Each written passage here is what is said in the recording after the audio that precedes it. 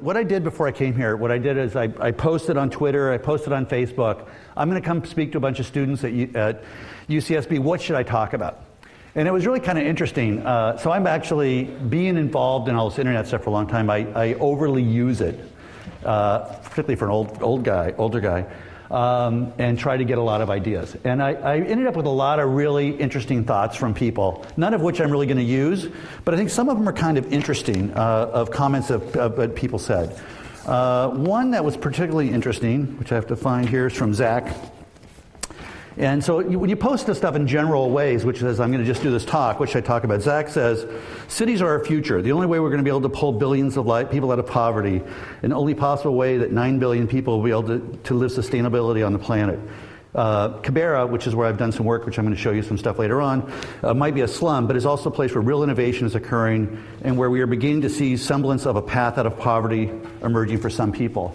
And I think what was interesting when I post this stuff, and I'm sort of a random kind of person where I'll put stuff in my Facebook status, I'll put stuff in Twitter, I'll post stuff, sometimes A Small World, I put stuff on Quora, to try to get some feedback from people that I normally never would not talk to on a more frequent basis. So it was kind of interesting. So I got some really good feedback there. And then I also, some other interesting things when I was driving down, so I drove down from Palo Alto. The really fascinating thing to me was after I got out of the Bay Area, most radio stations and stuff sort of fade away. So I had my iPhone, I was driving in the car, I put Pandora on. So I was able to stream Pandora all the way from just maybe south of San Jose, all the way to Santa Barbara. Which is kind of interesting if you think about 5 to 6 years ago, you couldn't do that. The idea that you could have a persistent internet connection, streaming music, which is pretty intense, down to a mobile device of a car moving, is kind of interesting. And I think from a perspective of the opportunities it's going to create in the world for you guys is really kind of fascinating. And the other thing, when I stopped, I was going through my Twitter stuff, and there was a tweet where someone said something like 65% of the people in the world now have cell phones. And so you look at the world that you're in and the world you guys are going to be moving into as you move out of school, there's all kinds of new stuff going on, which is creating all kinds of new opportunities, which I think is really exciting. And it's much different when I grew up, and so what I just thought I'd do is talk to you a little bit about what I've done and some points in my time in the life that are kind of interesting. The main point that I think I want to make, then I'll just make up front and I'll try to talk about it later on, is that one of the challenges that school has, or when you get out of school and you start working, is sometimes education and experience get in your way of taking advantage of the right opportunity. And what do I mean by that is, like, when I first started working at Excite, I'd interview people, and this is in 1995, the internet was first starting to get going. You guys were probably in elementary school. And what was interesting was that people would come to me and they'd say, I go, we need to hire someone for this job. How would you do it? And they'd go, I've got 10 years of experience in this. I know exactly what I'm doing. And I would talk to them and I go, I've got like 15 years of experience and I'm clueless. How come you know so much more than I do? And I think a lot of what people do is they take their experience and they make it a formula and say, I've seen this before, I've done this before. And as a result, they try to recreate that. And oftentimes, in I think the world you're going to be in, you can't do that. You've got to look at every opportunity in a very unique way. I think education sometimes does that too. It says you take these classes, you start here, you end up there. Particularly I think MBA students who do a lot of casework, they look at, here's an example of the way someone did it right or someone did it wrong. And I think in the end what it's all about is how do you develop kind of innovative thinking to try to find ways when opportunities come up that you can see them. that if you have a lot of experience and you're sort of locked into just what your experience tells you, you're going to be in a situation where there's going to be an opportunity come up. If it doesn't map your experience, you won't do it. So I think the key thing is how do you keep yourself open, aware, and seize opportunities as they come up. So that's a key thing. So I graduated from UCSB with a bachelor's degree in political science in 1976, moved to Berkeley, and my whole idea is I was part of the Capitol, I don't know what it's called now, it used to be called the Capitol Hill program, when you go back to Washington, D.C. and work in the congressional office. I did that when I was here. And when I was like full of life, excited about doing some political stuff, so I had all these ideas.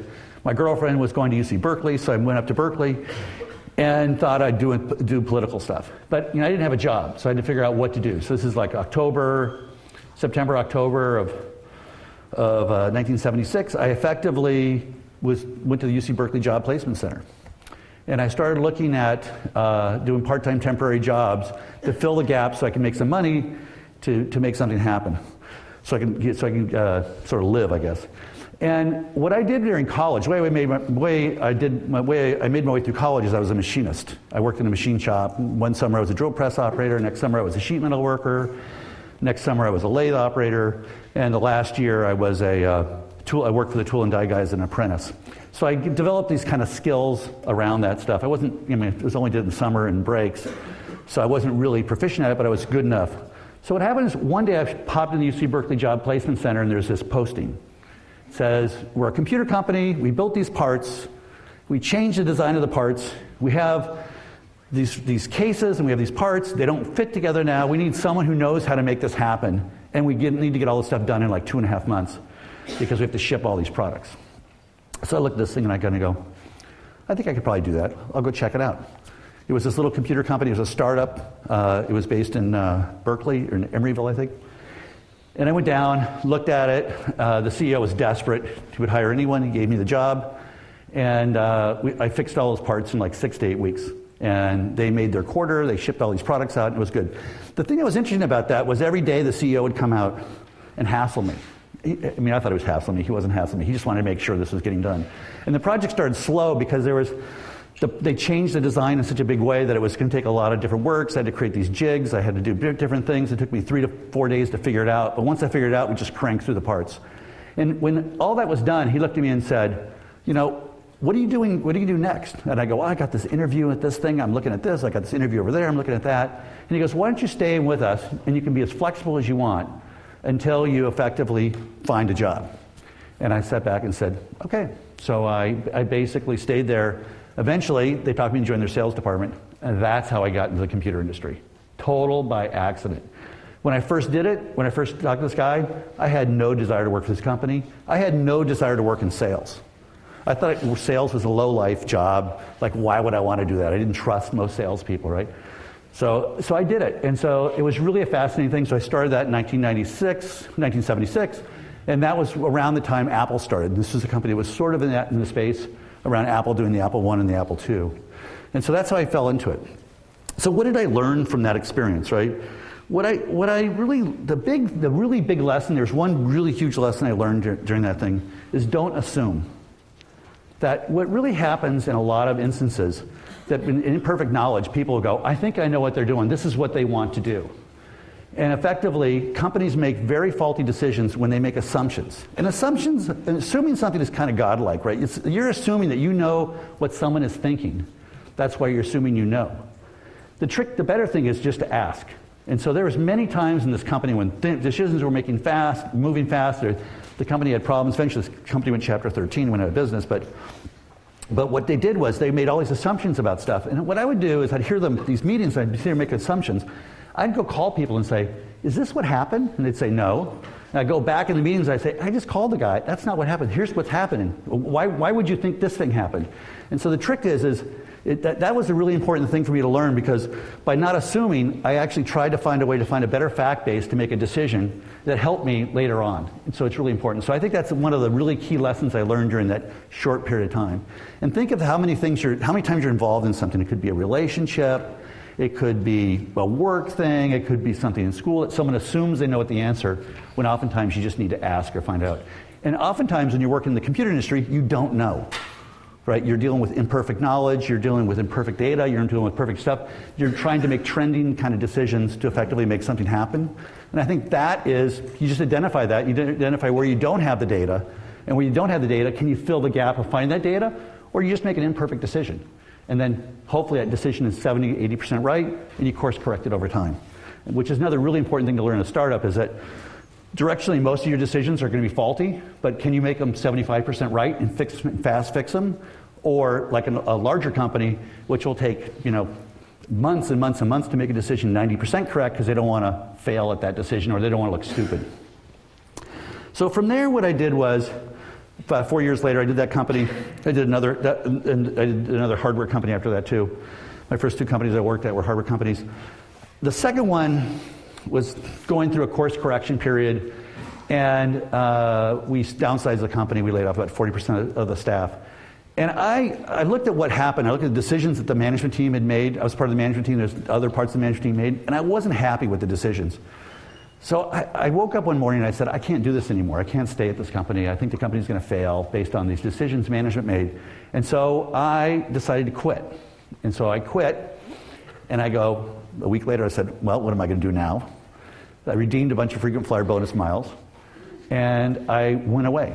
And I was going to go for a month, and 3.5 months later I came back. I went to New Zealand, Australia, and Fiji for 3 months. It was it's almost like living in Santa Barbara. It was a great trip. I traveled by myself. I was about 31 or 32 years old. So I was a single. Effectively, I just decided I needed to go clean my brain out and so forth. There's a really weird thing when you decide to do something like this, in that you kind of go, oh my God, I'm 31, 32. It's like I got to get a job. Again, I got to figure out what's going on. I have all these angst and anxieties, some of them which maybe as seniors you might be having now, thinking like you're moving into this workforce. It's kind of a challenging time. But so I went off after I was in New Zealand I was supposed to be in New Zealand for a week. I don't know what was going through my brain when I scheduled this trip. New Zealand for a week, Australia for 2 weeks, and then Fiji for a week, like as if you could actually see those countries in those periods of time. So I ended up spending 2 weeks in New Zealand, 2.5 months in Australia, and 2 weeks in Fiji, and then I came home. But what did I learn? I learned a lot about myself in that trip. And one of the most important things I learned was how to deal with my own neurotic personality and how to be more confident in myself. And there's one thing that was really important to me on that trip was I was between Adelaide and Melbourne, and there was this little shrimp town, and I'd been gone I was halfway through the trip, maybe 5, 6 weeks. And I'm there, and all of a sudden, I decide I'm going home. Like, things weren't going well. Like, why am I doing this traveling by myself? I just need to give it up. I got to move on. And what I effectively did is I talked myself into it. I packed my bags. I was going to get in the car in the morning. I was driving back to Melbourne. I checked on flights I can get. I was ready to go. I woke up in the morning, and I said, why? Why go home? What am I going home to? I don't need to go home. I have enough money to last for a year. What am I doing this for? Somehow my brain had a fight with itself over the night, and some part of the brain won and said, you're continue to go on the trip. But the thing is, what I really realized at that point in time was that I was driving myself a little crazy. I was basically saying that I needed to get a job for some reason. I set all these artificial barriers in front of myself that I felt I had to deal with, instead of just dealing with the moment in time. And when was I going to have another time that I can effectively take this time off? And in perspective, I didn't take any summers off when I went to college. I worked every summer because when I left college, it only cost $225 a quarter to go to UC Santa Barbara when I was here.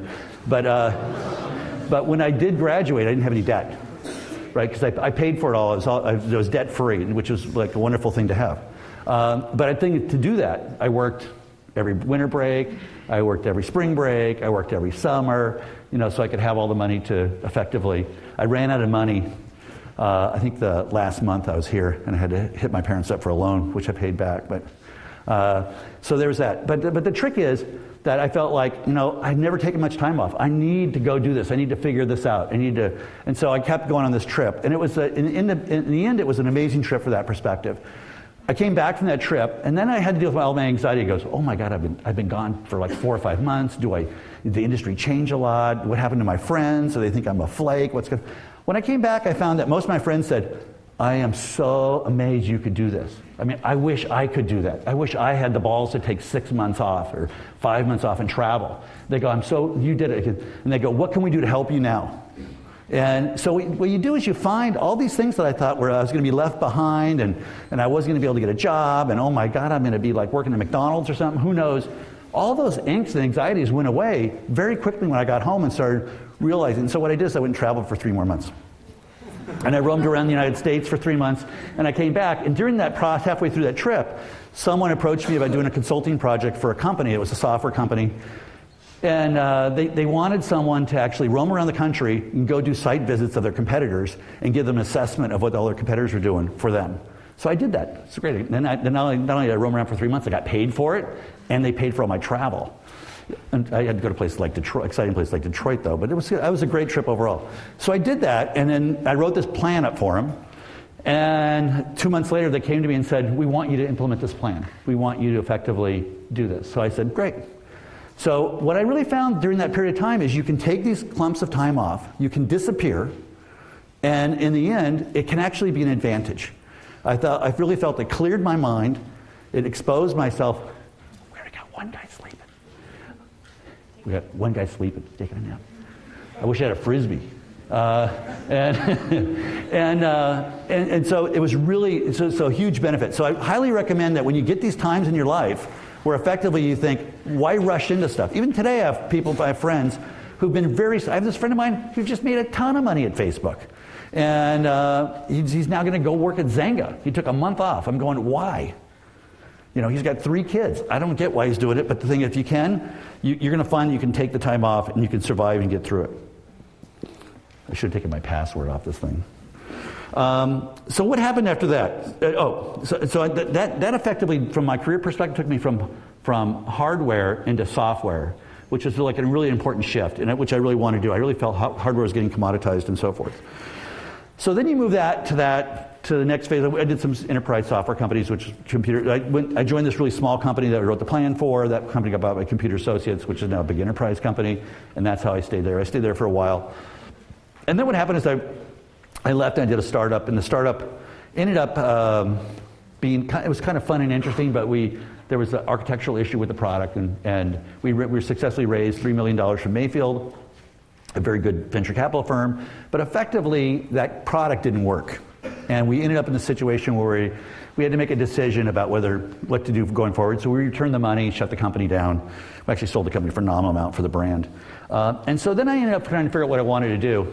And someone I know said, look, I know this venture capitalist you should go talk to. He's got this company that really needs some help. Would I go help him? And so I met this guy, Jeff Yang, who's was at IVP at the time, now a venture capital firm called Redpoint. And Jeff goes, I got this little firm called Architects. These guys are really smart guys. They've got some great stuff. I have some concerns about them. Would I go meet with them? So I go meet with these guys, and this company eventually, Architects is the name that Excite was before it became Excite. And so I met these guys, mainly 6 guys out of Stanford, 23 at the time. There were and about 5 other programmers or so, and so I started hanging out with these guys, and it was really interesting that whole period of time. One is that, this is 1995. We didn't know what this thing was going to become, and we made some huge strategic errors to the company, and that's probably a talk for another session sometime. But the thing that was interesting was that I saw myself as a 42-year-old guy who's my wife was 7 months pregnant. I had a 3-year-old son, and I was thinking about jumping into an internet company really run by 6 23-year-olds. And I thought it was really exciting and captivating. I really thought it was like an old guy, young guy, that I was an old guy who didn't know anything about this industry, but I had certain perspectives on life. And I felt these young guys really knew what they were doing, but thought they wanted to be managers and CEOs and presidents, which is all the stuff I didn't want to do. Like, managing people is really a pain in the ass. If you talk to anyone who manages a lot of people, they're going to say, if you can get a great job that pays you a lot of money, where you can actually, help people out, but don't have to manage anybody. And so what I ended up doing was joining this company. And that was the wild ride. It's probably the most fun I've had, because it was like, we didn't know what we were doing. There's no business model of the internet. It was just starting to take off. The company was the It was 7th in its category and launching, which typically any company that's down that far in the category fails relatively quickly. We were able to do a lot of things to move the company forward. But that was really an amazing experience. I think the key thing I learned there was, the old guy, young guy, teaming up people. I think in that company, early on, what was really quite amazing, we'd all get in a conference room, we could all belch. We could all do whatever in a conference room, leave, and the right stuff happened. The good communications, there was good trust, and everything worked well during that period of the company. So that was really pretty exciting. I thought that the opportunities were huge. One of the things that a couple other things that were kind of interesting is that this is an example, I think, where the first phase of the internet where there was a head fake in the business model, where advertising was the key, but the banner advertising kind of market that was there was not the right advertising model, particularly around search. And so I think one of the things that I really learned through there is that you can develop a company that's going down a path. Don't assume that the business model you're on is the business model you're going to thrive on. You always got to be paranoid and thinking about how the business model might evolve or change.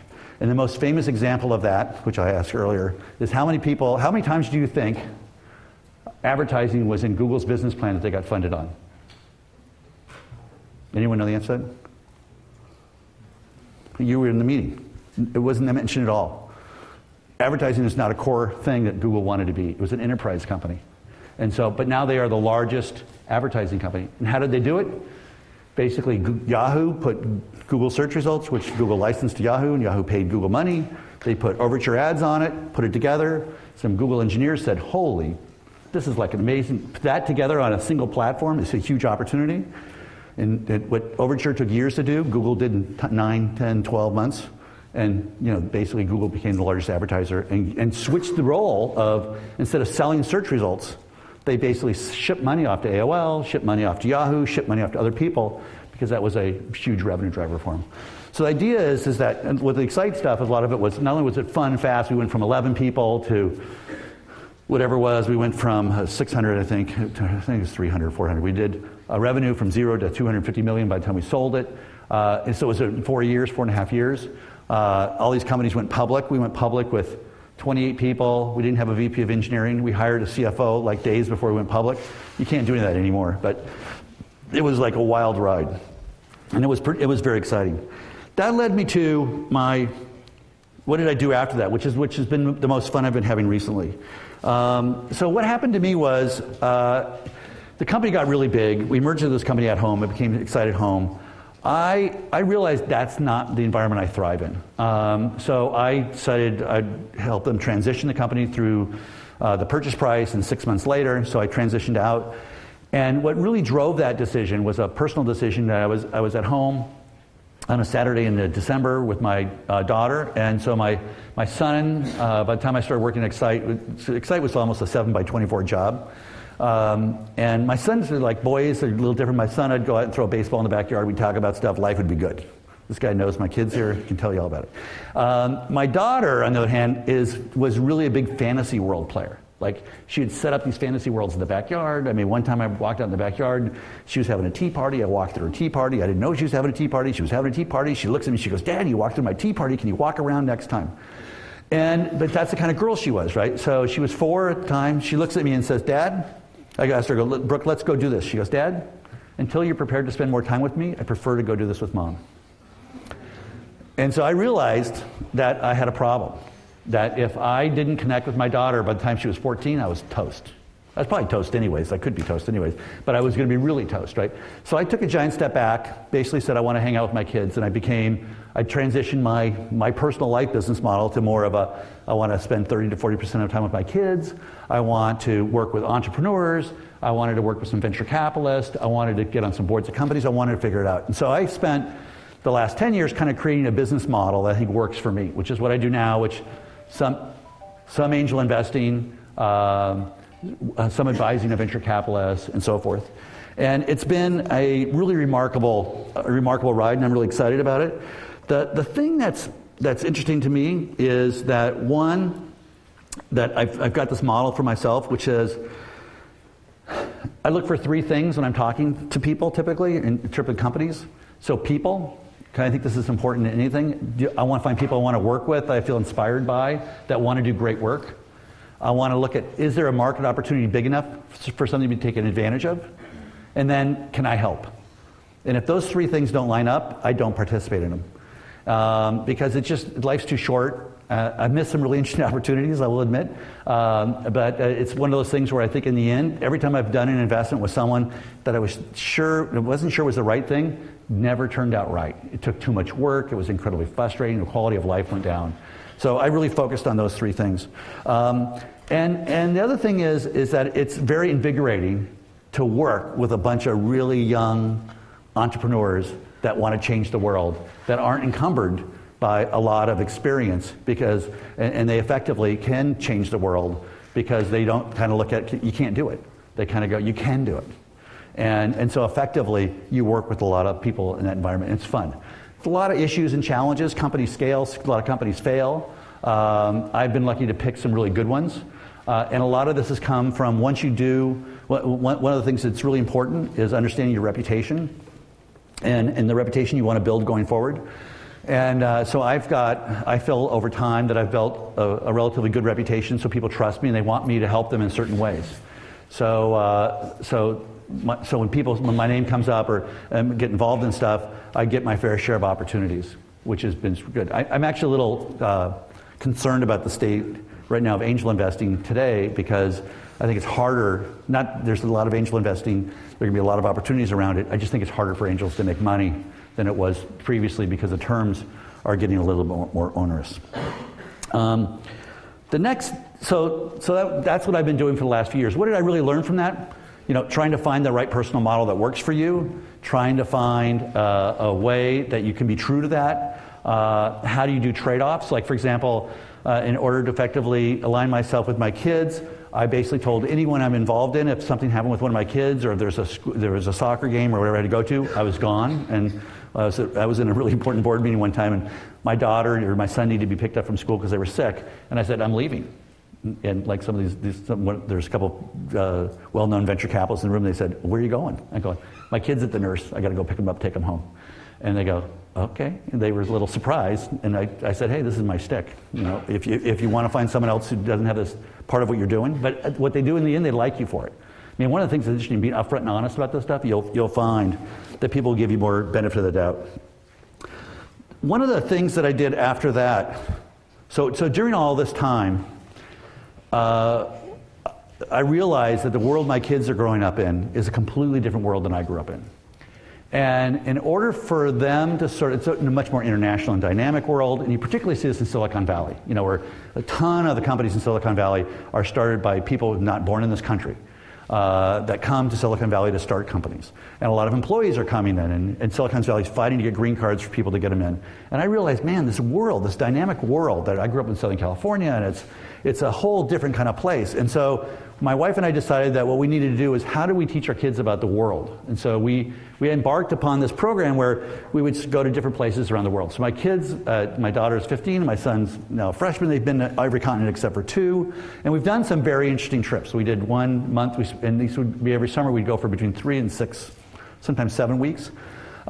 We did China and Mongolia one time, which is actually highly recommend doing sometimes, because they're just totally different countries. And to see them back to back is kind of an amazing thing.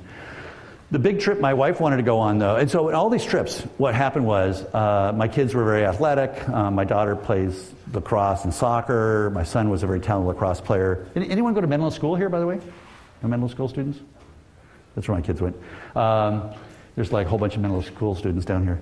And so my kids would always go. We were in Cusco, Peru, and we got them a soccer ball, and they picked up they took all the kids who sell postcards and stuff. They'd play soccer, pick up soccer games on the street.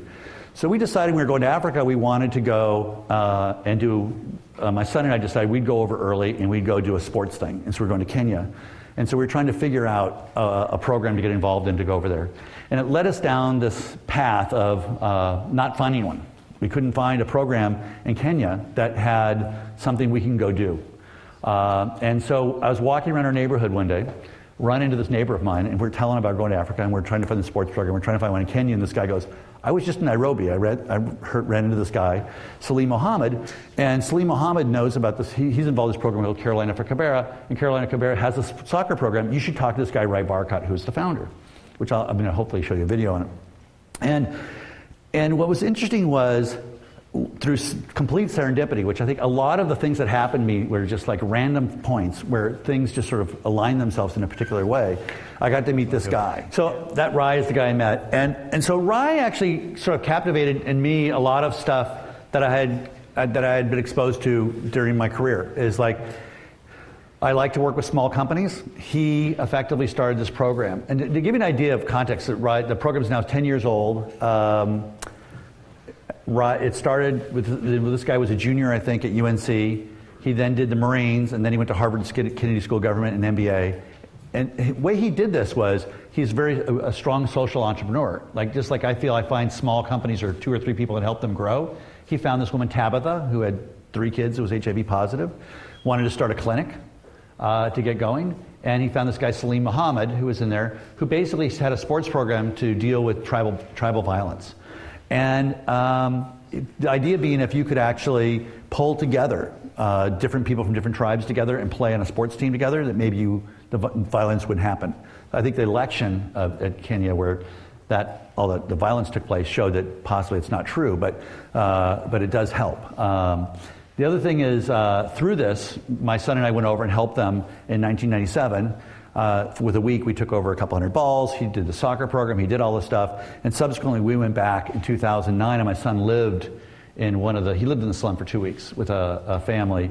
And as part of that, this was right before the election. This was after election violence. We were over there. So it's kind of a scary thing for a parent to drop your kid into a slum and live for 2 weeks. But I hope he comes out a stronger person. We'll wait and see. But the idea is what Rai did was sort of how I was trying to think of, like, going back to my idea of people, market opportunity, how do you make a difference? It's like, I really liked Rai, I liked Salim, I liked the team they'd put together. And so as a result of that, that's probably one of the biggest projects I'm working on now, they have a book coming out. We're doing a book tour. I'm helping Rai with his book tour. We're trying to help them bring internet connection to the slum and so forth. So now I'm trying to go full circle and come back and say, how do I help and do something somewhere else in the world? And I think one of my strengths is I'm not really an incredible product guy. I'm not really an incredibly brilliant technologist, right? I think I know how to build leverage. I know how to embrace other people's ideas, help them take those ideas to their total take advantage of them in the biggest way we possibly can. And so I think from that perspective, the CFK program is one of the really exciting things I'm involved with now. And hopefully, now also give you an idea, is the program now has got 2,000 boys and girls in the soccer program. It's got a program called Binti Pamoja, which is a girls program, which does, if anyone's been to Kibera or been to Kenya, it's a very male-driven society, and it's a girls' self-help organization. They have a clinic that was started with $26, that woman Tabitha, that now serves 45,000 people a year for free. And it's one of the more interesting buildings. So the idea is, this guy did this part-time while he was being a Marine, while he was doing his Harvard work, when he was finishing up. And its idea is you can have a big impact by doing minimal things if you can, in fact, find the right people that you want to team up with to make things happen. So now I want to talk about 10 or 11 things that I've learned along the way that I hopefully can share with you. So 1, stake the biggest opportunity you can and narrow your focus. One of the challenges I always see with startup companies is they go, I want to do this, or I want to do that, they want to do this. And I kind of go, what's the possible biggest opportunity you can do? And they kind of go, well, that's too big, Brett. It's like, we can't do this big thing. But I kind of go, if you're here and you think that opportunity exists, scope the big thing and then bring it in. So how do you stake the biggest opportunity, bring your stakes in to figure out what you're going to execute against? It's going to help you do trade-offs as you go forward. Because if you stake a small opportunity or medium-sized opportunity, but the bigger opportunity is something different, and you track to that smaller one, you might find you've missed the window of what's the bigger opportunity. And you might find you can grow through the smaller one so fast that you can really achieve it. So that's a really important thing. Stake your opportunities large and scale them back. Because the really good thing that I think a lot of what tech has shown is that small companies take advantage of big companies, because big companies get stuck in the cultural way of thinking about things. Like I said earlier, is they let their history get in their way of success because they can't see the opportunities that sit in front of them. Oftentimes people go, why should a company do this? Google will do it, or Facebook will do it now, or whatever. But most of those companies have such big objectives and such big goals that there's huge niches that you can go after. Don't assume, I already said this early, find out. I think it's one of the biggest things I see on a regular basis. I mean, it's amazing how many people just assume that they know because they think they know what the other person thinks. It's just not possible to do that. Just ask. Learn how to find knowledge and data. The thing that the internet does is bring a tremendous amount of data. The trick is the data, unless you know, you can find the nuggets of knowledge in there, the data is not going to be something that you effectively can use. I mean, I've seen a lot of flawed decisions based on data. So the trick is how do you find the knowledge in it? And that's really key. Find your core, your story, the things that excite you. I think the challenge in working with students who are leaving college and going into the workforce, a lot of them are all over the place. And I wouldn't expect you not to be all over the place to the extent is that you're exploring yourself, you're trying to find who you are, you're trying to find where you're going. But realize on the other end, and whoever you're talking to, they want core, committed, focused people who really will make a difference for their company. And they're talking to a lot of people. In today's world, there's a lot of talent out there. And there's a lot of talent that's actually willing to leave even successful jobs and do startups because they want to do it. So we're into a completely different kind of interesting world. And so I think the idea is you got to find your story, find your core, find those things that really excite you. Is there a company? Is there industry? Is there people? Try to get to those people and get them to help you, whatever way they can help you. Because I think if you do that, you'll find you can create a lot of success from it. Start the learning process early, fail fast. Is that oftentimes people hesitate. You can't hesitate on a lot of stuff. You got to get in it. Failing is good. I mean, your parents might say that's not true. They're going to sit back and say, why are you doing this startup? It's not going to work. Most startups fail. You know, a lot of really successful entrepreneurs have failed many times. So the thing is, and failing, you want to fail fast because you want to get it over quickly. It's almost like you want to fail fast in a relationship too, because you don't want to have a relationship that goes on a year that's not going to go anywhere because you denied your ability to find a partner and you denied the other person the ability to find a partner. It's better to fail fast and move on than is to hold on to stuff forever. Most people hold on. They think they can eke a little more out of it. Sometimes you just can't. You just got to get it over with, move on. Lean in. It's very interesting to see how many people will get involved in something they're kind of hesitant. They'll say, yeah, I believe in it, but they hold back a little bit. The trick is if you should just lean into these opportunities when you see them and lean in hard. Because you want to capture, there's no point in wasting time and being hesitant and sitting back. It's better to jump in, lean into it, work hard at it, and effectively get what you want out of it so you know as fast as possible what you want to do. When you look at a lot of the really interesting companies too, they're formed by people like you. They're not formed by people like me. They're formed by people in their 20s. Right? Look at most of the really big successful companies out there today, formed by people in their early 20s. So the trick is you want to get in there, and they weren't hesitant about it. They went in and said, we know what it is. I think one of Mark Zuckerberg's big traits is he knows the 4 or 5 key things that drives their success, and he leans hard on making that happen. So when they roll out new functionality, and the industry doesn't like it, or their audience doesn't like it, like when feeds came out and everyone says, bring it back, he realized that's a core asset that they've got to be big in. Lean in hard, be committed. That's a hard thing to do, but I think it's the only way to do it. Delight, love, passion. You want to, the products you're involved in, and what this is actually one of the problems I think that like this company Dig I'm involved in. It didn't delight its users in a big way, and as a result, it ran into some issues. So I think the one thing you want to do is the products you're working on, if you're doing tech products or whatever, how do you find those things that really your users really like? And how do you find your passion, and how do you pull the passion out? A lot of the brand, a lot of what's going on is finding that intangible thing that makes someone says, this is so cool, I want to share it with my friends. Or this is so cool, I'm going to import all my Google addresses and send it out to all my friends and I want them to try it. And next thing you know, boom, things take off in a big way. But the trick is you got to be passionate about it. You got to make sure your product's passionate about it. You don't want to be involved in stuff that's going to be treated lightly. This guy, I was telling a story earlier in another group, that there's this guy I know who uses this thing called the love factor. He actually has this way of looking at products to see how much people love the product, and he uses that as a measurement for how successful he thinks the product will be. He uses this for cartoons. But I think that a concept works very well with tech space or kind of any kind of company. Leverage your connection in your social graph. I think this is the thing that sort of, people are sometimes a little timid to reach out and like look at what's going on. A great example today was someone was in, they're probably here, they're meeting someone at some event that they met through Quora. Who would have thought you could meet someone that might be interesting that they're going to meet at an event at Quora? I mean, that's leveraging your social graph or leveraging some connections to your social graph. They might not have to be readily connected to you. By the way, how many people here have LinkedIn profiles? So you all should have LinkedIn profiles, by the way. How many have Facebook profiles? How many people have MySpace profiles? Probably everyone does. They're just afraid to admit it. But one of the things I would do is particularly if you're a senior, create a LinkedIn profile.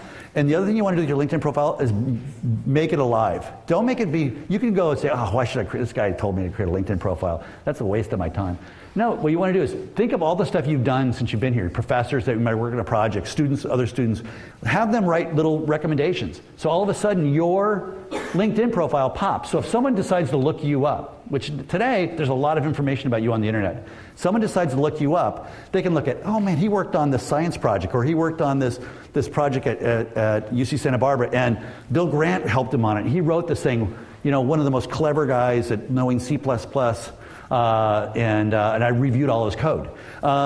It might be something and someone says, I know Bill Grant, I'll reach out. Or I know someone who knows Bill Grant because I'm connected with him. And all of a sudden, stuff starts to happen. You never know how some of these opportunities will occur. I mean, I'll tell you, this company Oodle, which I'm chairman of, this guy sent me a link on, he wanted to connect on LinkedIn, so I sent him in the back a note kind of going, how you doing? Because I knew his company, I looked at investing in it, but I didn't. And he goes, oh, things are not going well. Looks like we're going to sell the company. We got these kind of companies. I said, hey, you should go talk to Craig Donato at Oodle. And, basically, Oodle bought that company. And so all from a random connection on LinkedIn, and all because actually I took the next step of saying, hey, what are you up to? Right? I was curious enough about what was going on with him and where the status of his business. I also think it's when people connect with me on LinkedIn, there's something up usually. And because it's weird when out of the blue someone decides to connect with you on LinkedIn. Facebook, it's different because it's all these algorithm-based stuff, and you have all these people trying to be my friends. I don't know why half of them want to be my friends because I don't know them. Even though I have 1,500 friends on Facebook, where I probably only have 5 real friends in life. And I think don't be shy about using your social graph, right? Don't be shy if you think that there's a company you're interested in, a person you think can help you. Reach out and kind of be persistent, but you can only do that if you really have an idea of what your story is. Because you can't go meet, you don't want to go meet with someone, you don't have someone to make a connection for someone for you, and you go there and you either, one, you don't follow up on it. So my son's famous, like he wants to meet someone, I connect him, sits in his email, it's in an email for a week, 2 weeks, 3 weeks. Like I don't connect him with those people anymore, right? Because he doesn't believe, my son is a generation that doesn't believe email is important, right? Text, Facebook notes are great. I go, Kyle, Reed Hoffman's not going to send you a note on Facebook. So the idea is when you also get these connections, really follow up. You can't be flaky. Be more open than closed. I actually think that I'm going to combine this with the last point, which is most people want you to win. I think most people want you to win, and so in order to win, you want to pull as many people in your gravitational pull of your idea or your career or possible. You want people vested into going, I want this person to be successful. When they see opportunities and someone says, I need someone to do this, you want them to go, how do they think of you? Or how do they think of, how do you get them involved in that gravitational pull? And to do that, I think you really got to be more open about stuff. This is a hard thing to do. I think a lot of people, sometimes it might be a lack of confidence, it might be a fear of failure, it might be a lot of things like, why should I tell someone? They might think this is a really stupid idea. Most likely it is a stupid idea. But there's nothing wrong with having stupid ideas, because at least you can go, well, that one's bad, I'll go on to something else, right? The trick is it's better to put it out there and better to expose it than it is to hold it tight and then linger on it. And then also let those things go that are just not going to be that successful. So the other thing is change is a constant. And I think change is going to become more of a constant. I think change that whatever companies you're doing, the great thing about change is it creates tremendous opportunity. And you look at, like, for example, all of the impact, the really interesting impact that social media is having in the world of politics these days. All the way from a congressman exposing himself on Craigslist, not exposing himself, but flashing whatever it is, to, I mean, who would have thought a congressman in the United States would try to pick up someone on Craigslist and then send him a picture of him, and then eventually, have to resign? I mean, it's kind of mind-boggling, but it happened, right? Who would have thought all this stuff was happening in Egypt or Tunisia, or the stuff all through random connections of empowering different kind of people who got passionate about a cause and leveraged the technology. And then also all the people who decide, I support that cause in such a big way, I'm going to help build all these technology workarounds to help people do what they do. Whether you're in China or what Google did with Say Now and helping people tweet through the voice connection stuff.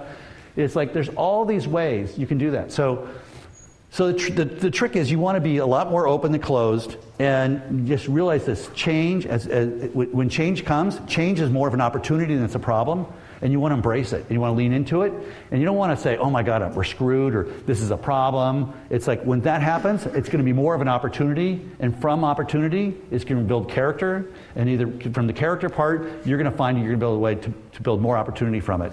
And I think the other part that it does, it puts you in the zone where you're thinking about things in a very critical way, and so I'll bring this full circle back to this idea that the problem that you have with careers is you get structured in a certain way of thinking, and schools teach you a structured way of thinking, that oftentimes when I hire people or I get involved with people, it's not because they have a certain amount of experience.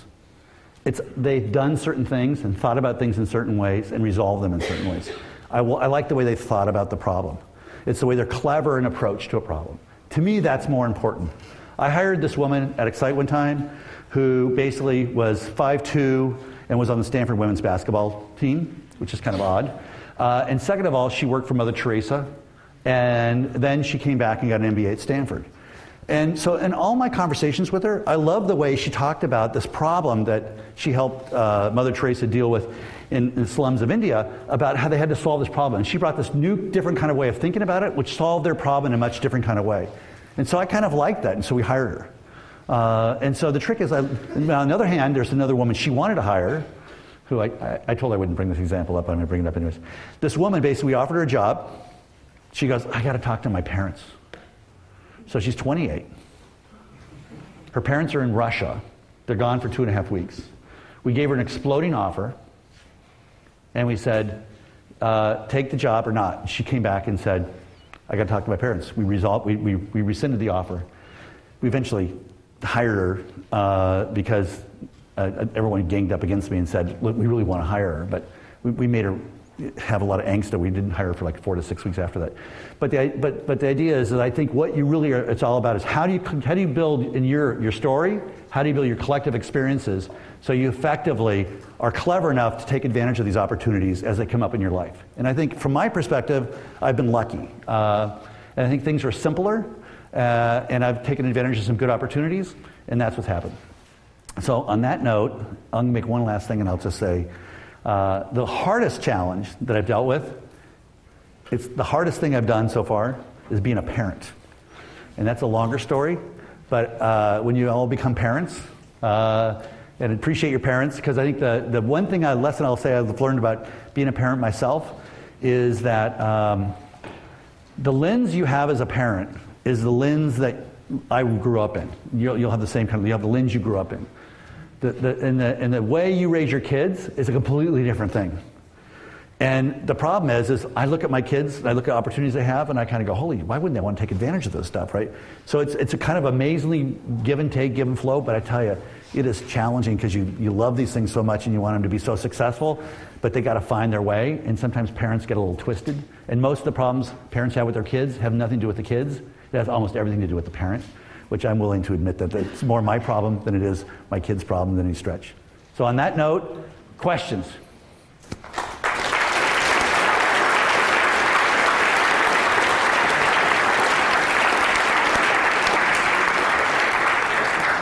Sorry if I rambled too much. You know, when I first told my friends I was going to do it, they said, my friends goes, Brett, the first 15 minutes is going to be totally useless and you're going to ramble a lot and you're not going to make any sense.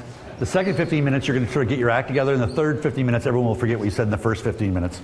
I'm not sure that happened, but any questions anyone has?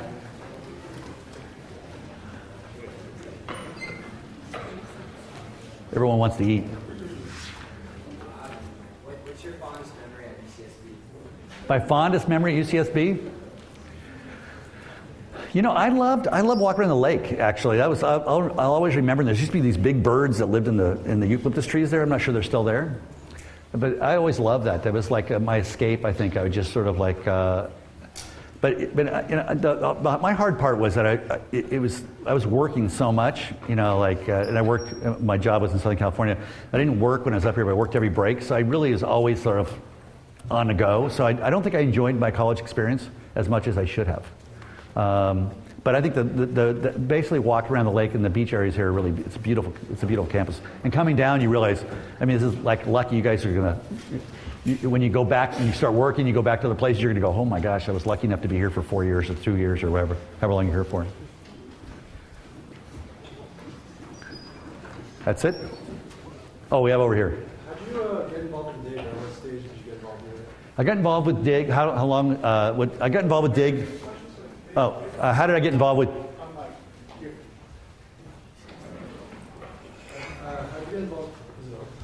How'd you get involved with DIG, or at what stage did you invest in it? I got involved in DIG probably in the second year. The company was founded, and so I've been on the board for, I think it's like 4 years old now, 5 years old. And I've been on the board for 3 years. I've been very active in the company since May, June of last year, as we've gone through a lot of challenges the company's had. I mean, there's some really interesting lessons in DIG. Like, I think the big issue with DIG, from my perspective, is it's sort of never really built a product that people loved to use. It had, at a point in time, it was this innovative way to find interesting things, but it didn't lock those users down into passion and habit. It has a small number of users that are passion and habit. And it got too addicted to SEO traffic from Google. So when Google changed their algorithm in the first quarter of last year, they lost about half of their traffic. Most of their traffic losses happened in the first quarter of last year. And they lost that because of Google moved closer to the source of the content. And Google, and definitely DIG is more of it refers to a lot of the content. But DIG is very interesting. Kevin Rose is a really amazing guy. The team has been strong. Jay Adelson, the previous CEO, is a great guy.